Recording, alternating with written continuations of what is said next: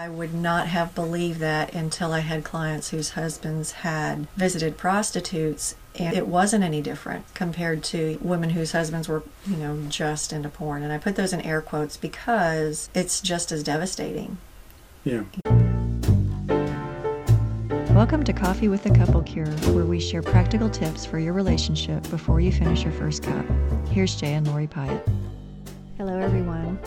Welcome to another episode of Coffee with the Couple Cure. I'm Jay Pyatt. And I'm Lori. This season, we are covering betrayal. It's what we deal with in our day job. It's how we help couples. We help them after betrayal. And whatever the betrayal is, just substitute that with the word porn, because that's what we're going to be covering a lot of. Right. At first, we're just going to cover the basics of what we wish we'd have known. Yeah, so I guess we'll just start. If you don't know our story, go back to season 1 of Coffee with a Couple Cure podcast and listen to episode 10. If you don't know if you can trust us, listen to episode 11, and that'll kind of give you some background information on us. If you don't think porn can be addictive, then go just Google "fight the new drug" and "misrepresenting science." Yeah, that should probably get you to this article. The article is called Op-Ed, Who Exactly is Misrepresenting the Science of Pornography? And it was released late December 28th of 2016. It's an awesome web page that has not just its own listing of studies, but it's like listings of other websites that have 40 studies on it. Then another one has 20, then another one has 30.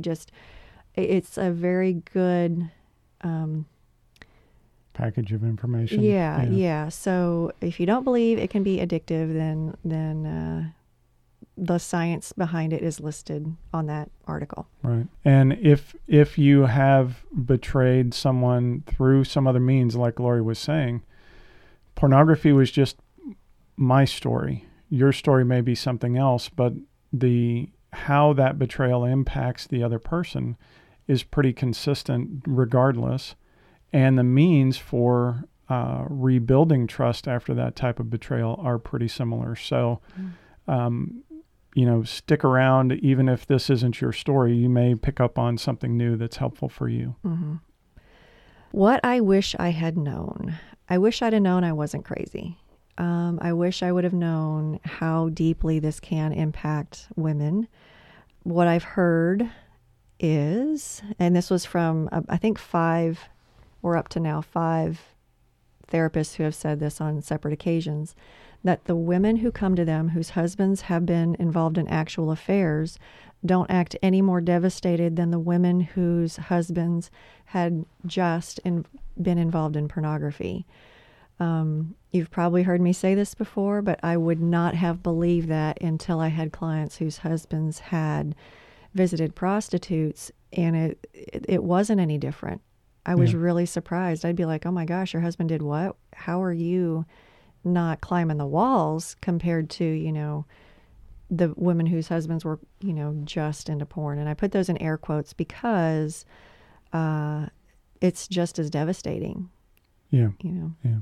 And I've seen that from the guy's side as well, that they have deep shame over all of it. They, for some of them, they have more resistance in giving up pornography than they do in prostitution, because one is truly illegal and a bunch of other stuff, at least here in where we live. Mm-hmm. But the pornography has become so normalized that it's like, well, how could this possibly be a problem? And yet we've seen a number of people actually divorce over this topic. Yeah. So, and one of the issues with, feeling like we're crazy is because there are a lot of messages out there that it's okay. It's, what are you making such a big deal out of it? Well, it's because he, at the altar, he was asked, will you forsake all others? And he agreed to that. But this is not forsaking all others. This is turning toward others.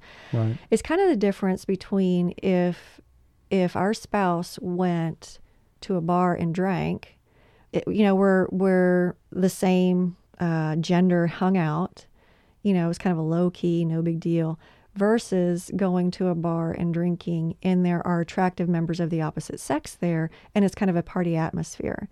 That's the difference between this and other addictions. It involves another woman. It involves other people outside of our relationship. Right. I've had women come to me and just, I don't like this, and I would respond with, oh my gosh, that's, I would respond the way I typically respond. And they go, so I'm not crazy. And I mean, just the look in their eye is just like, so I'm not crazy. There's just this like, are you serious? I'm not crazy. Are you sure? Like, because I've been told that I'm making way too big of a deal of this. So that is one thing I wish I'd have known. Another thing I wish I'd have known is to be very careful about who I took this information to, even when it comes to counselors or people who, in the counseling role, because there are two different main models that people in the helping community take. And one is the codependent model, which actually was written by men for men, studying only men. So it works actually pretty well with the guys. With women, it doesn't work so well. So that's in general. But after betrayal, there's something else that happens that if you take the codependent approach, it can really damage her further. Mm-hmm. The other model I'm talking about is the trauma-based model, the betrayal trauma model, which is vastly different than the codependent model. Because the codependent model, it does make her feel like she's to blame somehow. Right. Which can keep her stuck, because she'll go, okay, if I can do something about this pain, I'm going to do something. So I need to get rid of my codependency. Check. Let me work on that. But in the relationship, that will just cause her to spin her wheels because there's something else going on. It's not her codependency. Right. If she had worked on her codependency, and I've seen women do this over and over again, they work on their codependency. It doesn't lead to peace. It doesn't eradicate the problem. Therefore, that means there's another issue going on. There's another issue that needs to be addressed. Right. The issue with being careful about who you see, like, I don't know how often this happens, but it's often enough that there's a term for it, and that is called treatment-induced trauma. And the problem with treatment-induced trauma is she can't trust her husband, so she goes to somebody in the helping community, and then they put stuff on her or blame her some. And I've heard horror stories of what they're told. Some women have been told from people, trying to help. Most of the time, it's people who want the best for them, and they're coming from a genuine heart. But other times, it's just like, does that guy does that counselor have his own issue with it? Because that's a harsh thing to say to a woman who's hurting. Anyway, so they go to somebody they think they can trust, and then they get, something put on them. And so they're not safe there. That can re-traumatize them in a way that can cause like long-term damage because now, nobody's safe.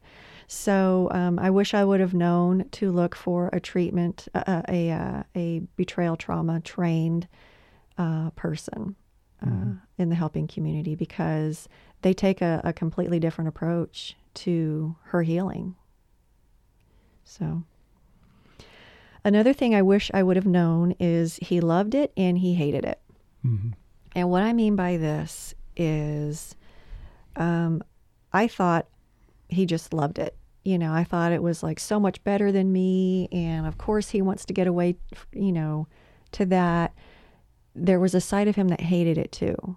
I mean, when he said, I couldn't look myself in the mirror anymore, I was like, well, that must have really been hard. I thought it was nothing but, a party for you. Right. Do you want to go into that at all? Yeah, I just, when I would look at myself in the mirror, I saw a guy that I couldn't trust. I saw a guy that I did not respect. And the shame of what I was doing, the shame of my hidden life really came through in those moments. And there's a lot of self-loathing involved. There's a lot of self-hatred involved. That this thing that I kept turning to was something I really knew was awful, knew was damaging my marriage, and for some reason I couldn't let go of it. Yeah. And I would think that would be really frustrating. It's like I can't control myself around certain members of the opposite sex or certain people that I'm attracted to. While it gives me, it releases feel-good chemicals when I look at them, I also kind of hate that I can't control this. I also kind of hate that I'm under the power of somebody else, so much so that I end up hating myself or really regretting my actions. Yeah. So, well, we're kind of at time. So I think, and we're only halfway through the list. So I think we'll cut here and then do another one just to keep these short. All right. All right, guys. Yeah. So we will see you all on the next episode. Bye. Bye.